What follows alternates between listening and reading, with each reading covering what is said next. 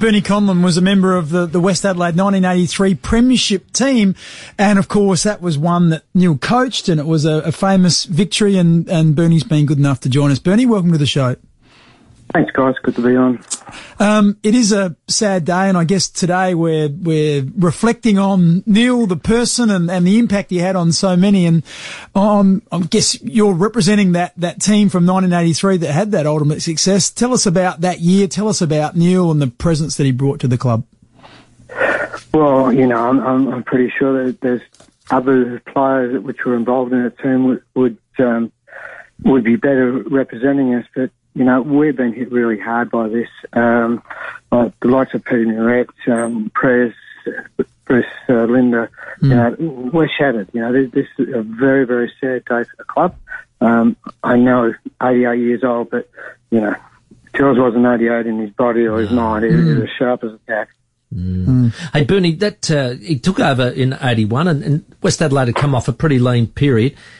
They shaped together a pretty good team that it's made up of a lot of talented players in the end. And how did he just mould you guys into one and to be such a potent force on the field? Because, gee, you guys could kick a big score. It was funny. I saw teams of 79 and 80 before Coors got there, and some of the people who were running around the park, or players who were running around the park, like Felke, Borchard, Richard Hamilton, the Winter Boys, and Rubbers, the big fella. These guys were around there, and I know when Doug Thomas came over to Melbourne to see me, he said, we're after two players, a centre-back and a rover. Yeah, well, that's okay. So, which one are you, Bernie? Mark Dreyer wasn't much of a rover. Yeah. No, big solid lad down, Mark. But, you know, and if you add into that, the only other person that was added to that squad that year was Rob McKinnon from Mount Gambier. Right. Now, you know, when you think of those two players, Drugsy and Robin, they're quality people, but, you know, quality players. Mark Gray had played for Collingwood, and I remember seeing him in the 80 preliminary final against Geelong. Yeah. He was outstanding in that game, but didn't get a game in the grand final. So, you know, and that's only 3 years later. He was a very good player, fishing on both sides of his body, and that was architected by Doug Thomas and Neil Curley. Neil going to Doug, and Doug hunting out the players that he wanted. And he added some players which he needed, not just going out buying a dozen people that can run around the park. Yeah.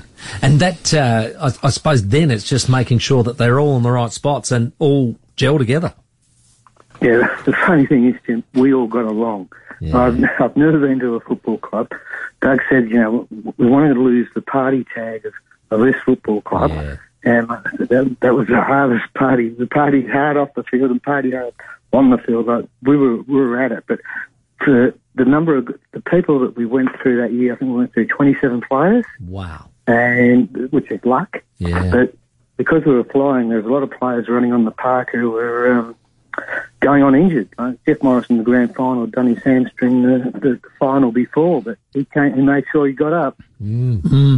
Fantastic win and fantastic memories, Bernie, and what a team it was, mate. Thanks very much for coming on. No problem. Thanks for having me, guys. Our pleasure. Bernie Conlon there, member of the 1983 Premiership side that Neil coached at West Adelaide.